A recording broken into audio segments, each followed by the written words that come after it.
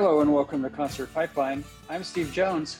Today on the program we have David Libert, who is a musician. He's really a former musician. He had his band, The Happenings, that existed a number of decades ago and left their mark in the music world. But he also was able to leave his mark through his management and tour managing of many notable artists, including let's see, we got Alice Cooper, we have his impact with George Clinton, and we have his impact on Sheila E, which led him to meet Prince and kind of work with Prince a little bit.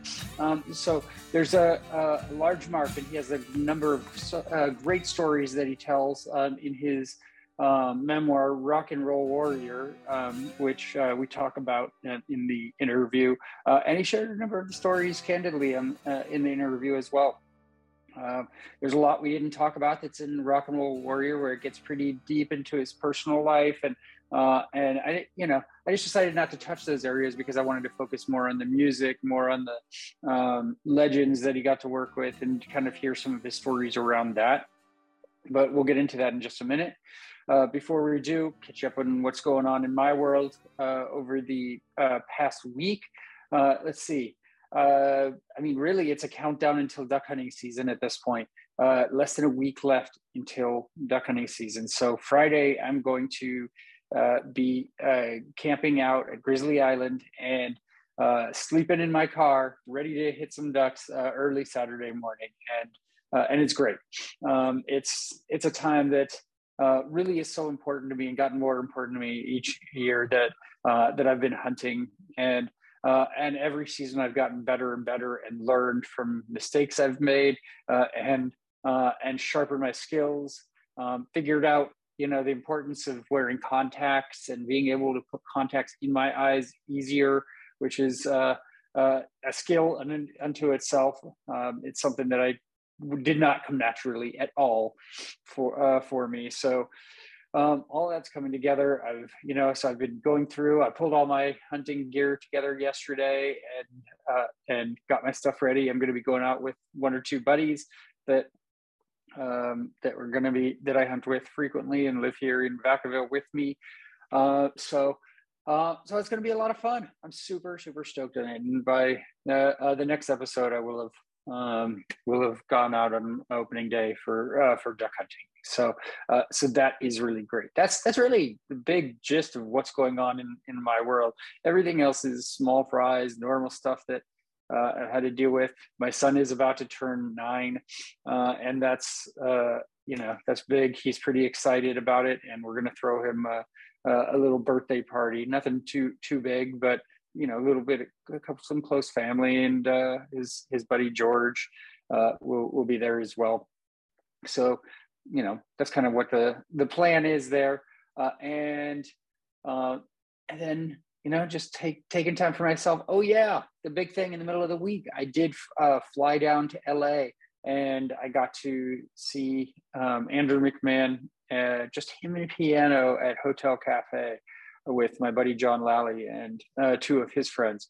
And that was really awesome. I mean, I know I just saw Andrew about a month ago up here in San Francisco, but this show was really intimate and unique, and an opportunity to have a quick little getaway in the middle of the week that I normally don't treat myself to. So I really enjoyed that. He played a lot of cuts that he doesn't pull out all the time, and had a really great set list, played for almost 2 hours. And that was really cool. And it'll probably be sometime next year until I see Andrew again live. And by then he'll have a new album out and hopefully come on Concert Pipeline to talk about it. So that's what's going on in my world. I don't want to waste any more time because we have a really great in-depth chat with David Libert, and let's bring David on in now. David, how are you doing today? I'm doing well. How about yourself? No complaints here. It's a great sunny afternoon in Northern California. So, all good. You're in Napa Valley, are you? I actually moved from Napa. I'm just a little bit outside. I'm in Vacaville. So yeah, not far off though. But all right. I'm from Napa. I grew up there and lived there for a long time. So Napa's home base for sure. So as I know LA has kind of become your home base, but you've stepped outside of LA and kind of been able to disconnect from all the craziness that LA is involved with LA, right? Yeah. I'm about 125 miles east. I'm out by Joshua Tree actually now. Yeah. And I like it out here. It's very peaceful and leisurely. If I want to go crazy, I go to LA, but not too often. If I want to go semi-crazy, Palm Springs is only half an hour away. Yeah, that works. I was in LA the past 2 days, actually. I went to a show down there at a hotel cafe. So it's pretty cool. So is this actually a Zoom podcast, or are you just using it for audio? Yeah, we use video for YouTube also. Okay, great. So it's audio and video, so multiple platforms. So, all right. Which is cool because those that view it will be able to see all your amazing awards on the wall, which kind of signifies everything that we're going to be talking to today.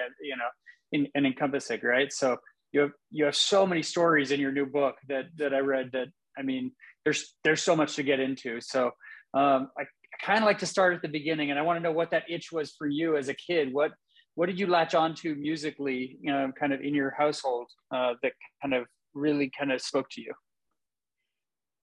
Well, my earliest recollection, I used to listen to the what did they call it? The hit parade, the top 20 songs in the country, and they would play them in ascending order. I used to like to listen to that. That's how I knew what was going on. But I also listened to this other station.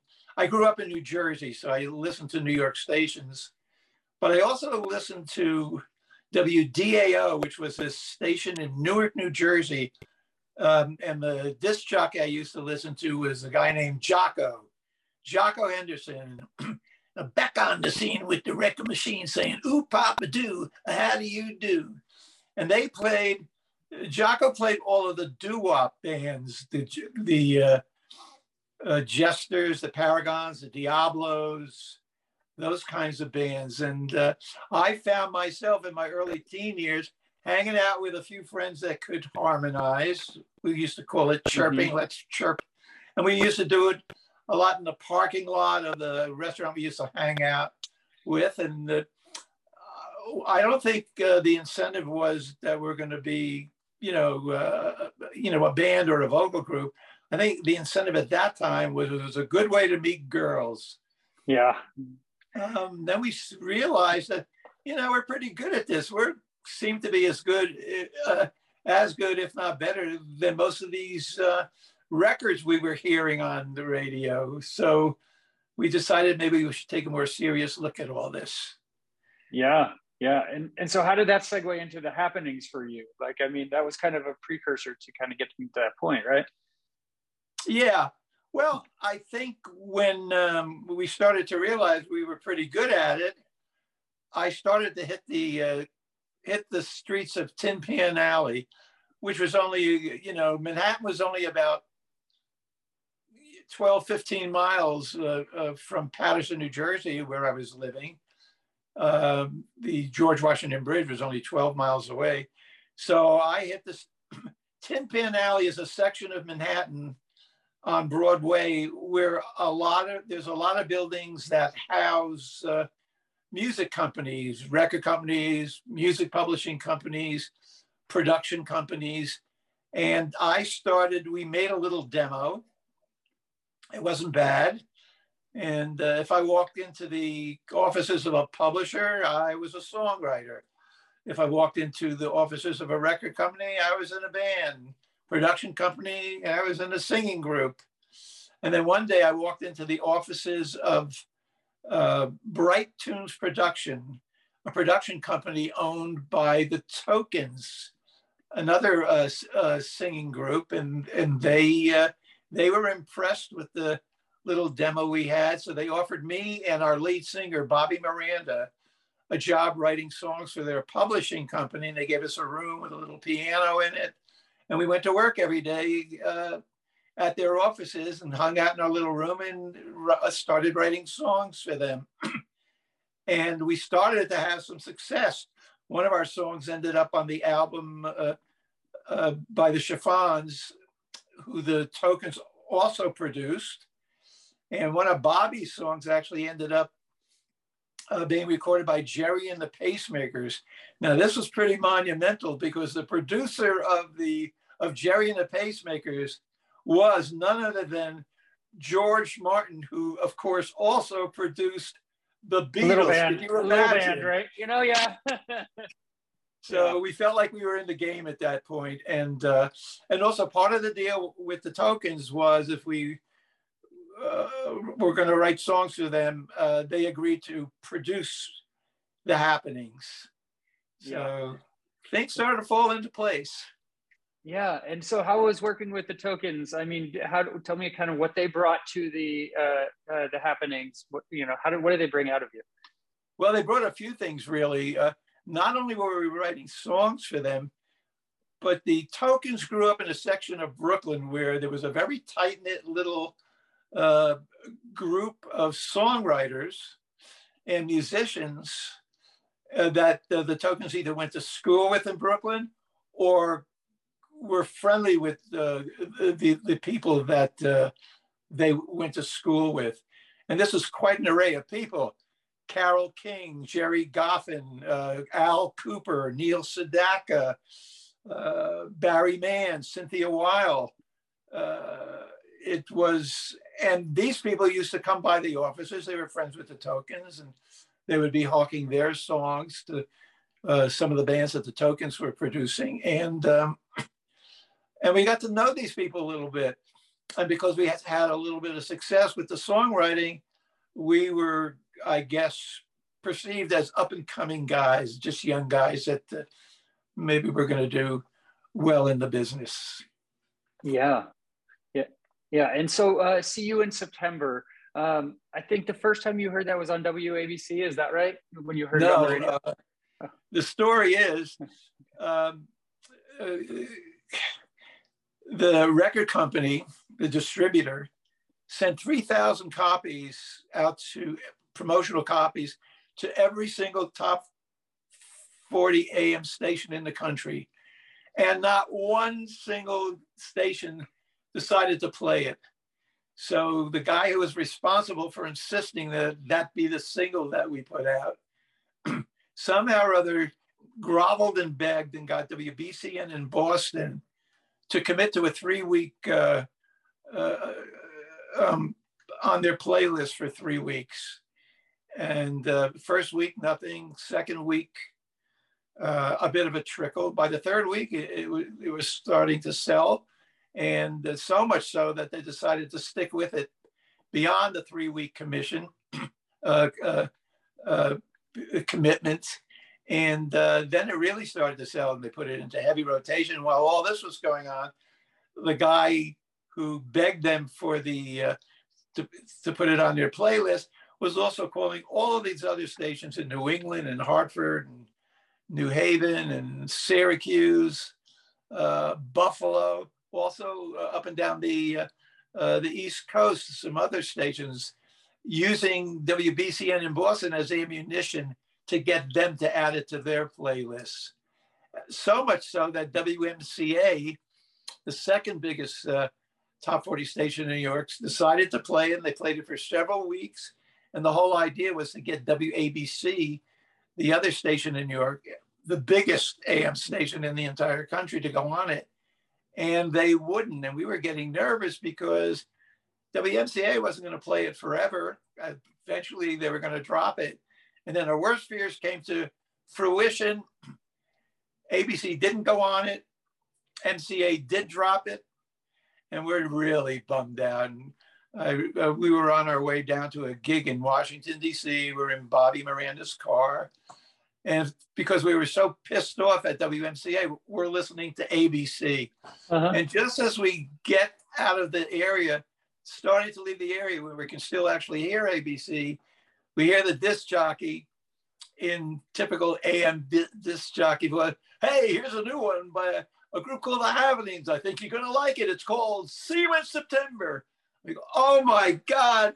We had to pull over to the side of the road, and we were laughing, crying, hugging each other, screaming. The impossible had happened. It was just a ploy where ABC refused to go on it to force WMCA to drop it from their playlist, so the next day they could go on it and look cooler than they were. And then, of course, the following day after that, they picked it back up without any fanfare at all. WMCA added the record back to their playlist again. And by the end of that next week, every single AM station in the country had added it. Became a big hit. By the time September rolled around, it was a #1 record. So we got lucky, and we were at the right place at the right time. And how was playing shows after that came out and was a hit? What were the audiences like? Well, we went on tours. We went on a Dick Clark tour. We went on a Gene Pitney tour. These were tours that would play in front of 10 to 20,000 people. So we were getting good exposure. Each band would play maybe 4 to 5 songs. And there were several, let's see, on the Dick Clark tour, there was Lou Christie, Lightning Striking Again. Remember that song? Yeah. And who else is on it? The Buckinghams, the Capitals, Cool Jerk. Ba-dum, bum, ba-dum. That was quite an experience, and we started to feel like we were becoming successful. It was a great period of time for us. That's what we did that summer. We were booked on those big tours and got a lot of exposure by doing them. Not a lot of money. You got a lot of exposure. And speaking of exposure, you got to play on Johnny Carson. Like, what was that experience like? Yeah, that was kind of surreal. You know, a couple of years before that, we stay up late and watch Johnny Carson. Now we're on the show. We played Johnny Carson, Merv Griffin. We played the Smothers Brothers. That was pretty cool. We went out to Los Angeles and got on the Smothers Brothers show, which was the #1 show in the country. But we also played a lot of regional shows. Every big town, like, let's see, Cleveland had Shindig. There was a show in Philadelphia, the Jerry Blabbett show, the Gita with the Heater. And while we're backstage, and I think we're on our 2nd or 3rd hit by this time, and we're backstage, and there's a young lady backstage, and she said, "My God, it must be unbelievable to have a hit record. I can't imagine what that feels like." Well, 6 months later, she found out for herself. That person was Aretha Franklin. Yeah. And of course, she went on to become music history. Yeah, it's really awesome when you kind of have this moment with someone before they blow up like that, right? You're like, I was there at the beginning, in a sense, right? You know, it's yeah, so absolutely. Cool. Yeah.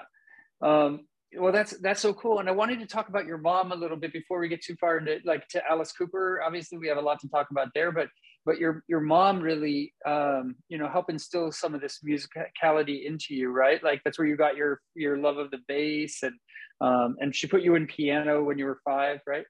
Well, when I was 5, 6 years old, I was considering the idea of playing the piano, and she said, along with my dad, "We'll give you piano lessons, but you have to promise not to quit." That was the deal. That was the stipulation. Yeah.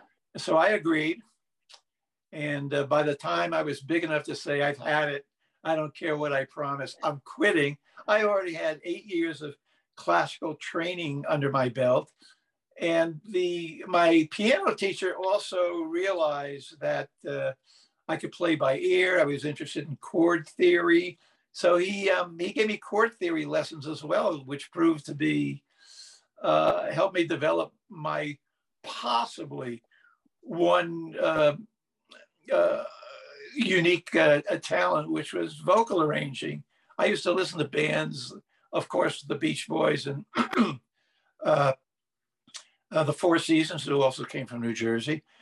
But I also listened to a lot of jazz, so it exposed me to Lambert, Hendricks, and Ross, and the High Lows, and the Four Freshmen, Double Six of Paris. I loved that stuff, and I applied a lot of that. I was the vocal arranging for the Happenings, so I applied a lot of that to our songs.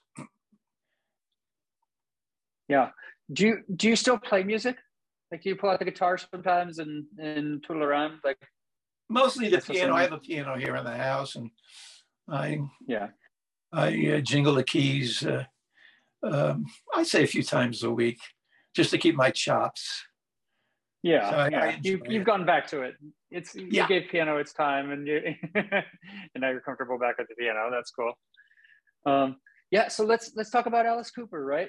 So tell me about kind of being thrown in as the tour manager, because I know that wasn't like the most natural fit for you at first. You had to kind of adapt to the settings and figure out what that role meant, and really kind of become great at it, really.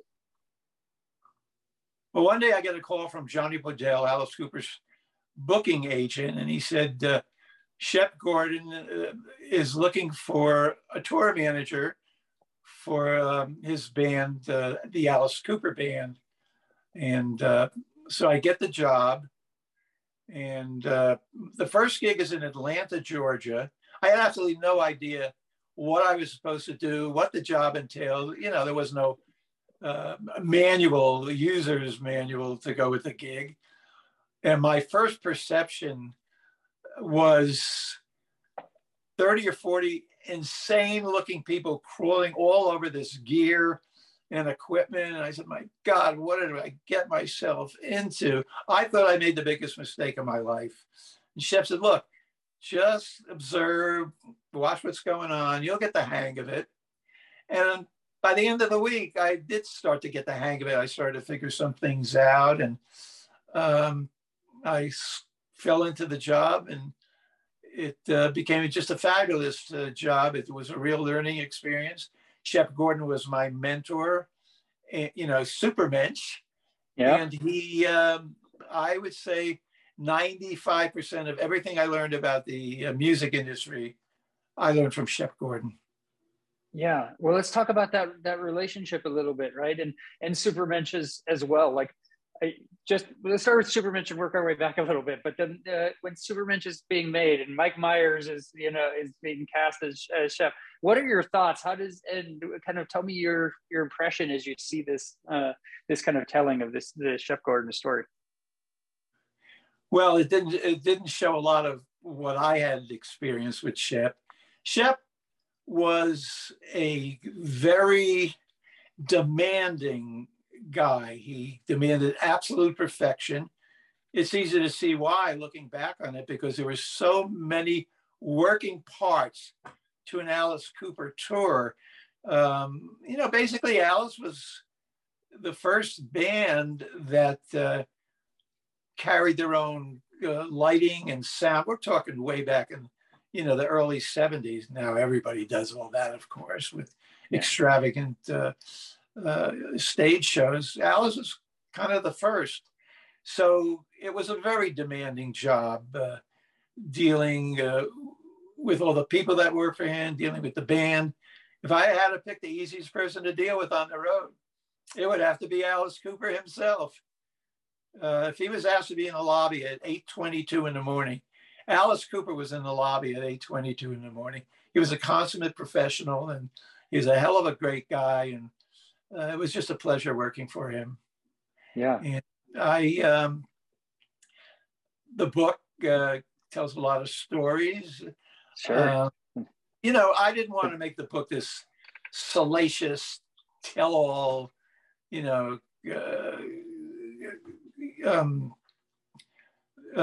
crazy book like that. I wanted it to have more of a different kind of flow to it. Yeah, there's a little bit of that in it. I mean, it's rock and roll, can hardly be avoided completely. But that was not the intent of the book, and I don't think it was. I wanted it to be informative and fun to read, and to give people some insight as to what it would be like to be traveling in your own airplane all over the world with a you know, a huge rock and roll band. And I think I was able to accomplish that, certainly as far as the Alice Cooper part of the book is concerned.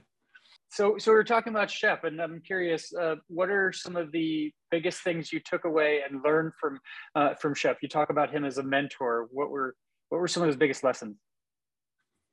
Shep Gordon is very creative.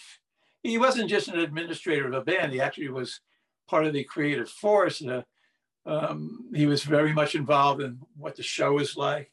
And he has some very interesting attributes. He could take a negative and turn it into a positive. I'll give you an example. Alice Cooper was going to do a show at the Hollywood Bowl here in Los Angeles. And the Shep had been at battle with Warner Brothers. He wanted the School's Out album. He wanted that album's record sleeve inside the album to be a pair of paper panties. So he basically just beat Warner's into submission, and you know they relented. So for the Hollywood Boulevard show, the Hollywood Bowl show, he wanted a helicopter to fly over the 18,000 people in the audience and drop 18,000 panties, have them rain down on the audience. And there was one problem. The panties were manufactured in Israel, and the paper panties did not pass the United States Flammable Fabrics Act, and they were held up in customs because of that. That sounds like a disaster, right? Well, not for Shep Gordon. No. The next thing you know, there's articles all over the world with the headlines like Alice Cooper's panties too hot to handle, Alice Cooper's panties on fire, panties Alice dropped Cooper, at the Hollywood Bowl. and did he get mileage out of that? And somehow or other, he was able to get him out of customs just in time to have him rain down on the audience at the Hollywood Bowl. And that is typical Shep Gordon. I mean, he sets his mind to something. You better get out of the way because he's going to accomplish that. And not only that, he was a hell of a lot of fun.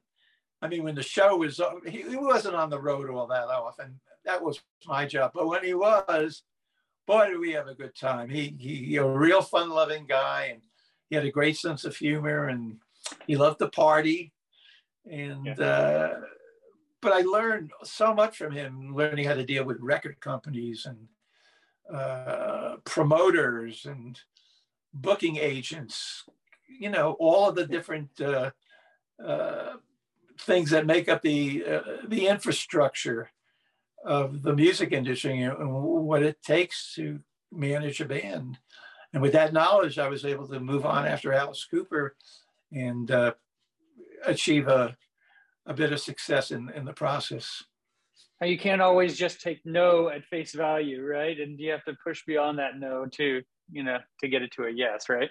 Well, you have to, he always thought a step ahead of everybody. If I say this, they're going to say that. And if they say that, I'm going to say this. They just weren't ready for him. I mean, if you knew him well enough, if you can anticipate what he was going to say, you might be able to get the best of him. But most people don't think like that. I learned that as well. The main thing, what is it that you're trying to accomplish? What is the goal? And what do you have to say or do to accomplish that goal? You put emotion aside, you just have to logically figure out what each step is to attain that goal. He's very, very good at that. Yeah, for sure. And so with Alice, right? What I'm curious about is tell me about kind of what was that point for you where in your relationship with Alice, where he, where from your vision, he felt that trust from you, right? Where, I mean, I'm sure it's a really close and intimate relationship with the tour manager. He needs to know that the person that's managing him has his back and is kind of aware of everything that needs to get done every step along the way, right? So where was that trust built from the time that you started with him to kind of where you yourself became really comfortable? it was very much at the beginning.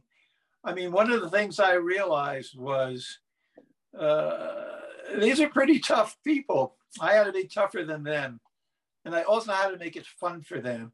And I also had to make it smooth. I had to make sure that they were happy that I was there doing that job.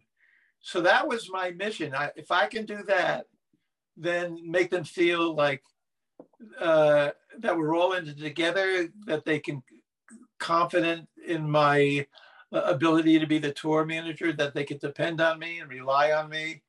That was the key to success.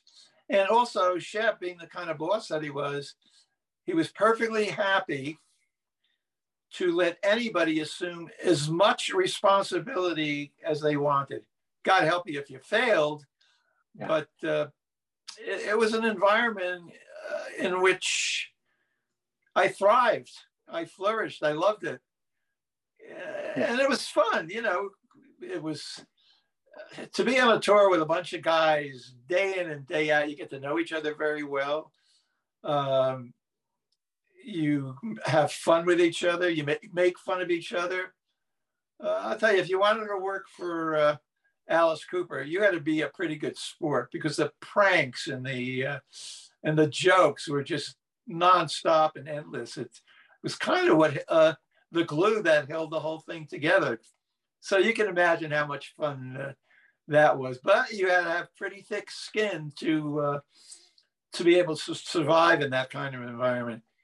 Donald Trump could never work for Alice Cooper. Let me tell you that. He wouldn't last long, right? So, and you talk in Rock and Roll Warrior about how even, you know, like obviously you have to walk on eggshells a little bit with Alice, but that you know, that you made sure that he was not exempt from needing the thick skin and needing to be able to take the joke. You know, I mean, you talk about the stuff, sex, drugs, rock and roll on the plane, right? Like, tell me about kind of that experience. Well, we used to have this thing called the ball scores. Yeah, where I would get on the PA every morning when we got on the plane, because it was a great place. Everybody was there all at once. It was a great place to disseminate tour information about what was coming up that day, any news conferences, and whatever. And I would also have a thing called the ball scores. I don't think I ever talked about this other than in the book. And the high for the night was the award given to the guy with the prettiest girl from the night before. And I made up other categories: high for the night, doubles, high for the week. It was all a lot of crap, but triples, and yeah. And but it infuriated some, entertained others. And Alice, who rarely participated in that kind of behavior, certainly not once he met his wife-to-be, Cheryl Goddard, who he's been married to for 44 years now. But prior to that, every once in a blue moon, he would end up with somebody on the road. You know, we're all young. And then one night he ended up with some spectacular beauty.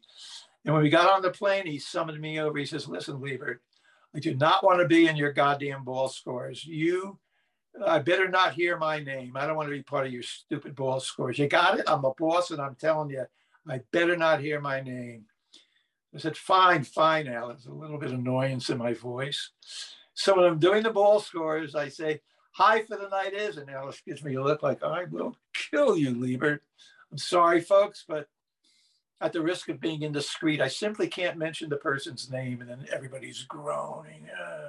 I'll give you a hint, though. He's a very big star. And you can see the horror and the horrified look on Alice, and everybody is just hilarious. I said, "No one's immune, Alice, not even you." And of course, his anger turned to laughter along with everybody else. I mean, he actually liked to be the target of the abuse, if you want to call it that.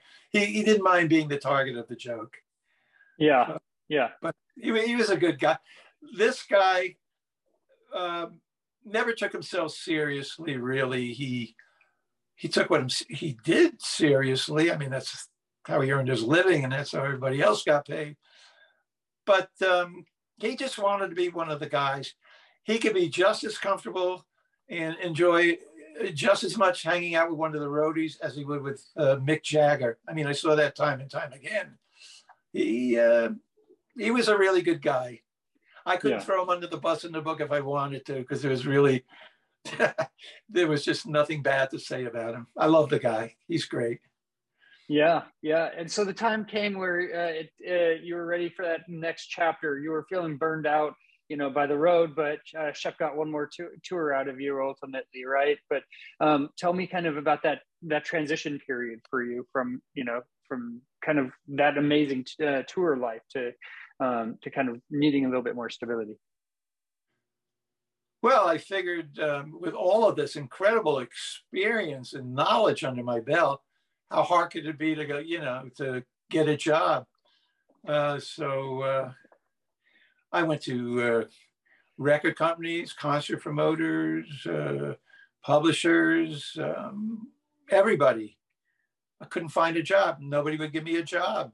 I don't know if it's because of my charming personality or I just came off as difficult. I really don't know, but whatever it was, I couldn't get a job. I couldn't give myself away. Well, that's not exactly true. In the end, that's exactly what I did. I gave myself away.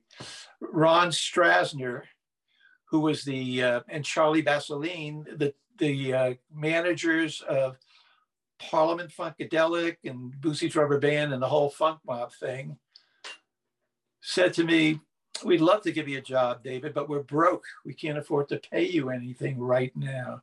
But if you'll hang in there with us, things are really happening."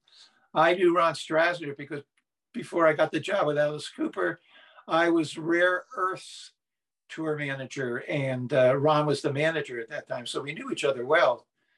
And I did my due diligence, and I did my research to see what was really going on with George Clinton and Parliament Funkadelic. And I realized they were right. This thing was going to really bust big. It already was starting to, but the money wasn't quite rolling in. So I took the job, and after a few weeks, I noticed this Bootsy thing, this Bootsy's Rubber Band. I could be his booking agent. I learned a lot from Johnny Podell, and Bootsy opened for every P-Funk date. So he was earning money. I would earn a little bit of money as the agent. I'll open up a booking agency. And I guess Ron and Charlie felt so guilty about me working for nothing. They said, "Go ahead, open up an agency and represent Bootsy." So that was the beginning of the David Libert agency. And George was so impressed with my booking agenting style that he left William Morris and came over to the David Libert agency. So now I have Bootsy, I have George. I acquired the Runaways, Evelyn Champagne King. So now I had a thriving little agency, and I'm doing well. And did that for a few years. That was good. Yeah. Do you have any fun Joan Jett stories from the Runaways period? Not that I could tell you on the podcast. Stuff we have to keep out. Joan was the real musician in the band. Lita Ford's, a bit. It's funny, the one that I became long-lasting friends with turned out to be Cherie Currie. I ended up managing her movie career for a while when she did Foxes with Jodie Foster. So I got into that end of the business as well. I didn't really talk about that very much in my book, but I had gotten the Runaways through a notorious character called Kim Fowley. I don't know whether you know who he is or not. No, I'm not familiar. Okay, well, good for you. You mentioned him in the book a little bit, though, I think so, right? So his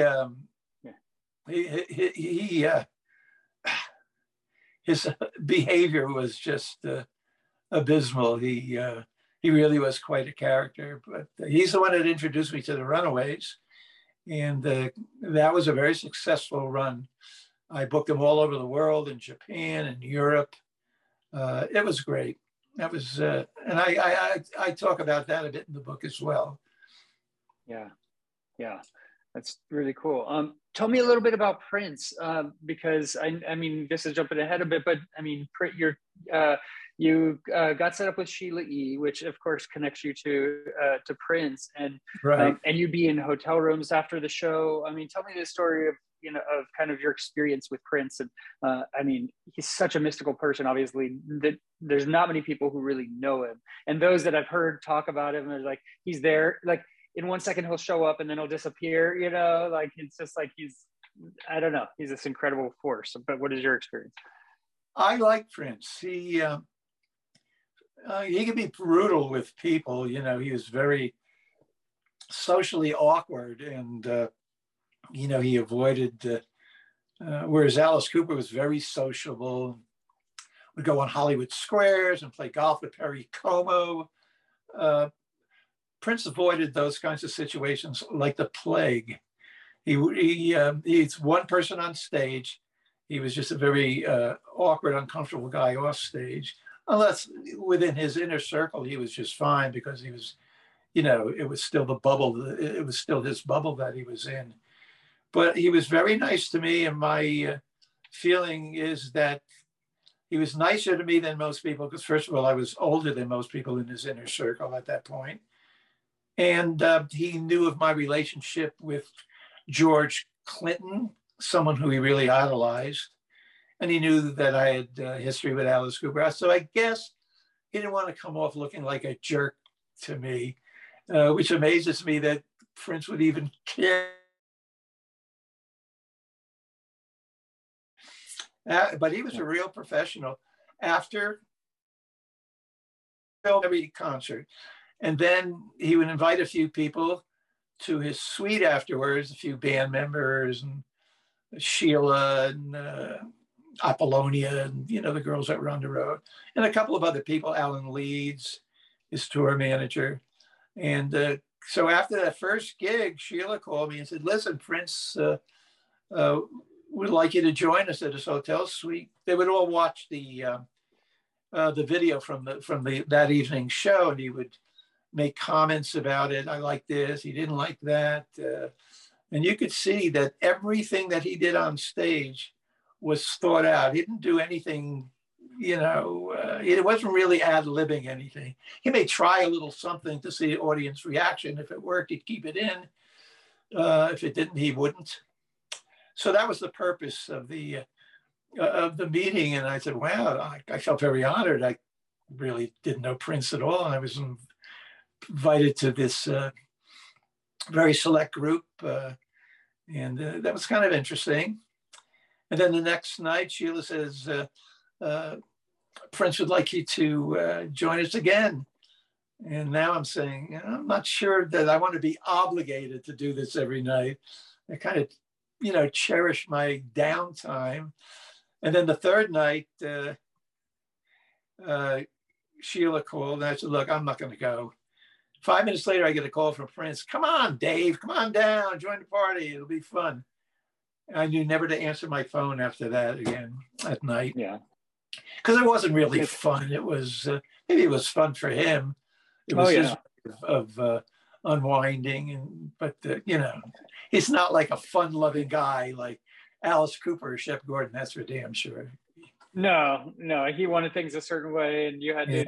I mean, talk about walking on eggshells. Everything I've heard, right? I mean, like he's a perfectionist to the T, and you don't want to get on his bad side. Is what I've what I've heard. So, but I got along well with him. I enjoyed his company. That's really cool. And before we wrap, when John Lappin, wanted me to make sure to ask you about the one that got away.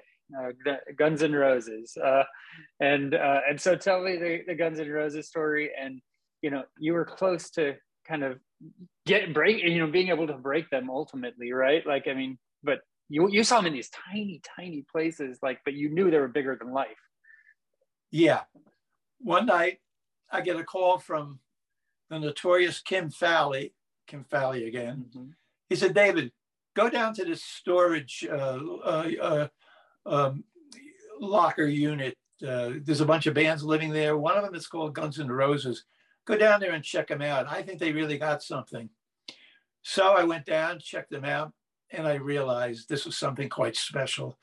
They, the music was great. They, you know, it was pretty wild at this storage locker unit with all these other bands. They used to party like crazy every night.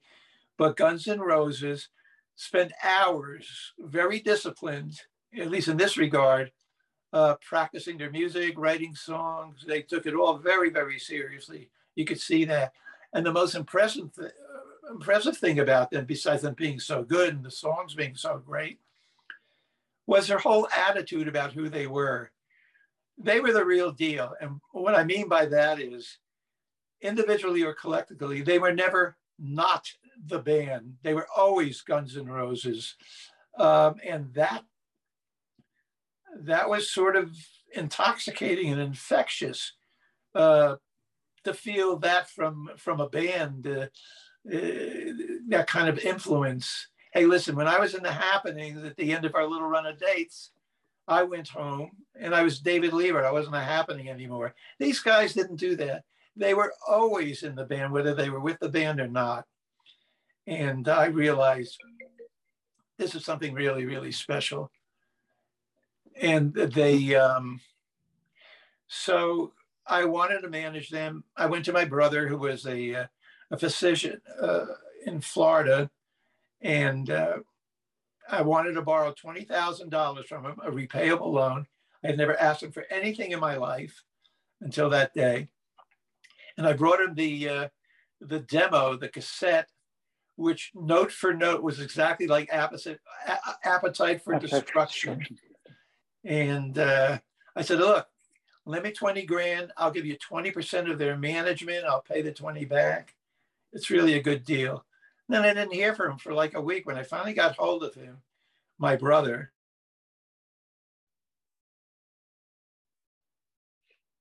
risky proposition to invest $20,000 in an absolutely So my 16-year-old kid listened to the cassette and said, these guys aren't that good. They really need a lot of work. So he passed the deal. I couldn't afford to manage them without that money. I needed to get them off the streets. They were living in a, you know, in a storage locker. Yeah. Which was fine for rehearsing, but not fine for living. I mean, it didn't have, you know, any running water or bathroom facilities. It was a storage unit. That's the one that got away.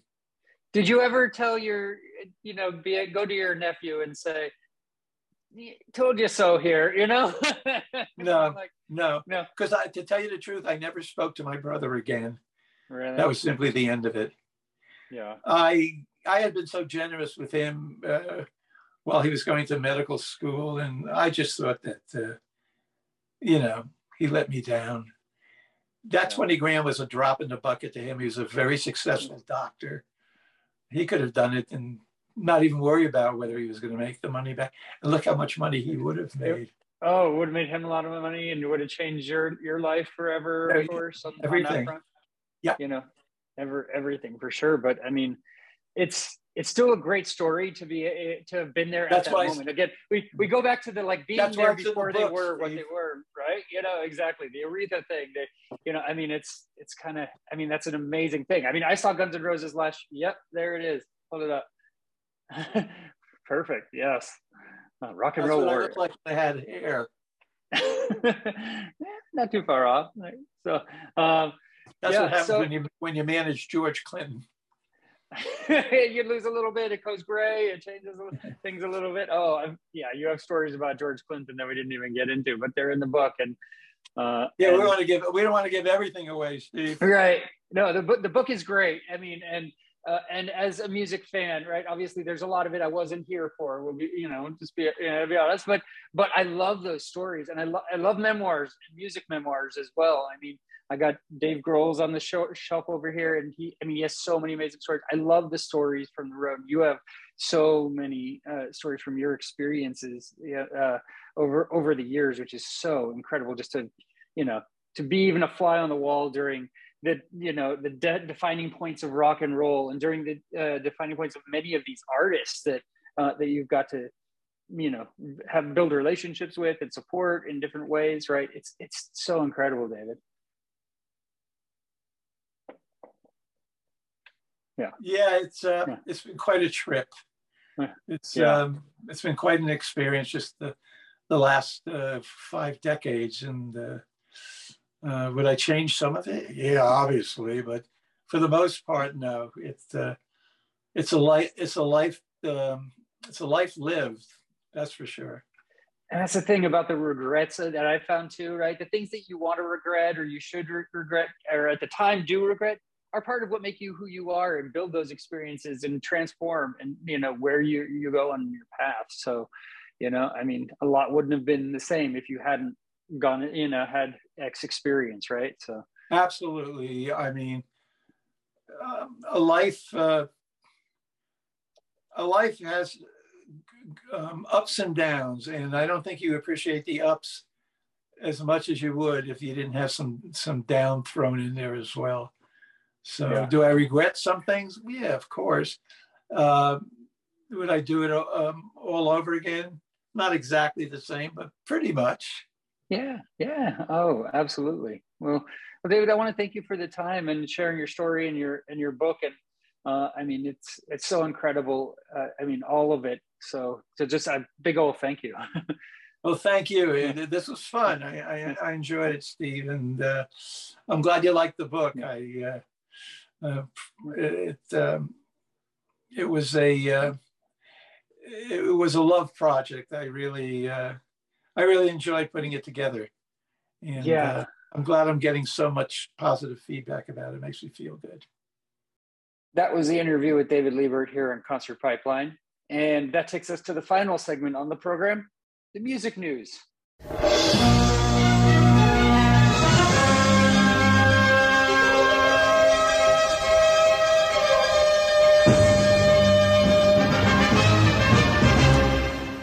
All right, I got a couple of stories to wind out the program, what's going on in the music world. The big story is Blink-182. We've been gearing up to this for weeks, really, with little tricklets of rumors and news that's been coming out about Blink-182 coming back and who's going to be in the band. Is Matt Skiba still in the band, or is Tom DeLonge taking over his reins and joining the band back up? I mean, the way I look at it is, Mark Hoppus got cancer and survived and came out on top, and that sort of thing always gives you kind of a newfound outlook on the world, right? And what's important. And so he knows that the Blink-182's most successful days and their highest days included Tom DeLonge, even if Tom DeLonge wasn't ready to be a part of Blink-182 when they got Blink-182 together for, I think it was their California album that they did, and tour and everything for a couple of years. At that point, he had other ventures, including chasing, UFOs. But Tom DeLonge says the new Blink-182 album is their most progressive of their career so far, and he's back in the band after 7 years. So it has some of their most elevated songs. He wrote, the new Blink-182 album has some of the most progressive and elevated music we've ever had. In honesty, I am holding my breath for you to hear those other songs. Edging is fun, their new single Edging, and a perfect way to remind you of the fun again, but just you fucking wait. All right. And then on the other side, Matt Skiba is truly happy for Blink-182's reunion with Tom DeLonge. He's responded to Tom DeLonge's note, thanking him for keeping Blink-182 thriving after the band returned to its original lineup, making Skiba truly happy. The Alkaline Trio vocalist joined the band in 2015 as a replacement for DeLonge, who left to change the world for his kids. Tom DeLonge also left Blink in 2005 to focus on his other band, Angels and Airwaves, which was an additional project to his 2001 formed side project, Boxcar Racer. So Skiba is happy, and yeah, he wrote in a message posted to Instagram. I'm sure there's a joke in here about releases and happy endings I'm missing, but I'm truly grateful for my time with Blink, and I'm truly happy you guys are a band and a family again, which is really the nicest thing you could say, right? That's pretty cool. He said, thanks to the band and all the Blink fans for having me. You were delicious. Blink-182 is back, and they announced a world tour, which includes a couple stops in and around the Bay Area. They're going to be playing Sacramento and San Jose next year. And the tour is, I think, listed for over a year. So they have a lot of dates lined up. They are not slowing down. And then they have an album apparently probably pretty ready to go alongside that. So that is exciting news for Blink-182 fans. And of course, I look forward to checking that out. Okay, Frank Turner. His touring band, the Sleeping Souls, have released their first single, Liar Lover. They've been his supporting band for a long time, and I guess they never really done their own thing. They've just been Frank Turner's band, Sleeping Souls, and so this song, the four-piece outfit, released the track on Friday, and it features Turner's guitar technician Kahir O'Doherty on vocals. It's a tender acoustic cut that captures a soft rock sound with lyrics that reflect on a relationship breakdown. We lie to ourselves and each other as easy as drawing breath, the band commented in a statement. Every lover lies. Liar Lover is about that moment in the breakdown of a relationship when you accept that there's no repair, only ownership of your own part in its failure. That's interesting words to live by, because it's important to take ownership when that happens. It's been a while since my last relationship, and it did not end very well at all. And I like to admit my mistakes and when I'm wrong, and learn from my mistakes as well. And the girl I was dating was very much not about that. Did not like admitting mistakes or that she was wrong, and had many challenges with that, which was not an attractive feature for me, because someone I'm on a voyage with in life, I want to be able to learn and grow and admit that there's opportunity. And and I learned myself from that that breakdown and that failure. But it was not all lost time. There were a lot of positives in that relationship as well, but I think it ultimately was one that drew on a little bit too long, and there were some lessons learned from, let's say. So the band haven't provided a release date or a track list for this record, but I guess there's going to be an as of yet untitled album, and it's expected to arrive in 2023. So that's interesting. I wonder if Frank Turner will make a cameo on his band's album. Okay. So Sharon Osbourne has opened up about Ozzy Osbourne's Parkinson's disease, saying, "Suddenly your life just stops. Life as you knew it." She made the comment during a recent interview with Jeremy Paxton, who also suffers from the disease, for his ITV documentary, Paxman, Putting Up with the Parkinson's. Speaking about the family's experience, Osbourne said, "I just think my husband, who was very energetic, loved to go out for walks, did a 2-hour show on stage every night, running around like a crazy man. When I look at my husband, my heart breaks for him. I'm sad for myself to see him that way, but what he goes through is worse. When I look at him and he doesn't know, I'm like crying." And she said that, in terms of silver linings, the positive thing is we spend much more time together as a family, and I love my husband more than I do 3 years ago. So he was diagnosed with Parkinson's in 2003, but didn't announce it publicly until 2020. He sat on that for 17 years. And so he's been handling it, but he also doesn't slow down in terms of his making music, because he has a new album out, Patient Number 9. And he said, "Without my Sharon, I'd be fucking gone. We have a little row now and then, but otherwise we just get on with it." So he's pushing forward and doing the best he can. All right. Beck has reportedly dropped out of Arcade Fire's North American tour, and he's yet to address his removal from that tour. And this North American tour is the first since and Win Butler was accused of sexual assault. So there's a couple layers to this onion here. It's his removal came less than 2 weeks before the run is scheduled to begin. It's filled by Haitian outfit Bauchman Experience. I don't know who that is. I'll tell you, I would much rather see Beck opening for Arcade Fire. That would be epic, an epic show. I miss Arcade Fire, and I don't go to a lot of arena or stadium shows or anything like that. They're just well outside my price range and over the top, too many people.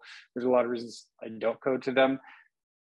That's one I would really enjoy seeing. And Arcade Fire was definitely a big part of my musical upbringing and development in my musical taste. So I have a special place in my heart for them.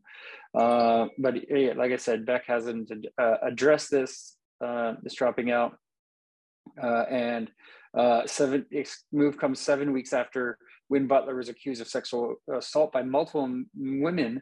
Butler denied all allegations, writing in a statement that he was very sorry to anyone who I have hurt with my behavior, but these relationships were all consensual.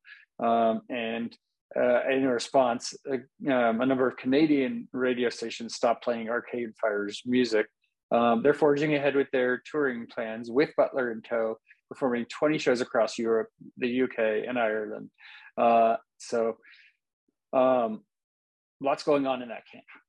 And there's North American tour is set to begin in Washington, D.C. on Thursday, October 27th. There's 20 shows on the itinerary for the US tour as well. So they are marching forward. Okay, and the last story has, try to end it with a Foo Fighters related or Dave Grohl related story. So this is the closest one I got right now. There's a trailer for Let There Be Drums, which features Taylor Hawkins' last known interview. Let's see here. The documentary is set to premiere later this month. It's directed by Justin Kreutzmann, the son of the Grateful Dead drummer Bill Kreutzmann, and according to its synopsis, will focus on the art of drumming and the musicians who have mastered it. There's a lot of people who are interviewed in this documentary, including one of Taylor Hawkins' final ever interviews before his passing in March. And they will also feature Ringo Starr, Stuart Copeland of The Police, Chad Smith of the Red Hot Chili Peppers, and Trey Cool of Green Day, among others. The second I sat on those drums, Hawkins says in the trailer, it was like a bolt of lightning went through my body, and I'll never forget that day. It's going to hit Apple TV, Amazon Prime, and select theaters on October 28th. So right around the corner. And it also spotlights the drummers' personal lives, with Led Zeppelin's John Bonham discussing fatherhood and Starr contributing pre-Beatles footage. So it seems like a really interesting documentary. I'm excited to check that out. All right, that is our show for today. Thank you for tuning in. Thank you to David Libert for his time as well. And next week on the program, we have Lyrics Born. This is his third time on the program, so I'm looking forward to chatting with him about what he's got going on, including a new album called Vision Board, his 14th album that's coming out in early November, as well as a stop in the Bay Area that he's going to be playing. So all that and more. That is our show again. Thank you for tuning in and listening, subscribing, liking the podcast, all of that fun stuff. For all of us here at Concert Pipeline, I'm Steve Jones. We'll catch you next time.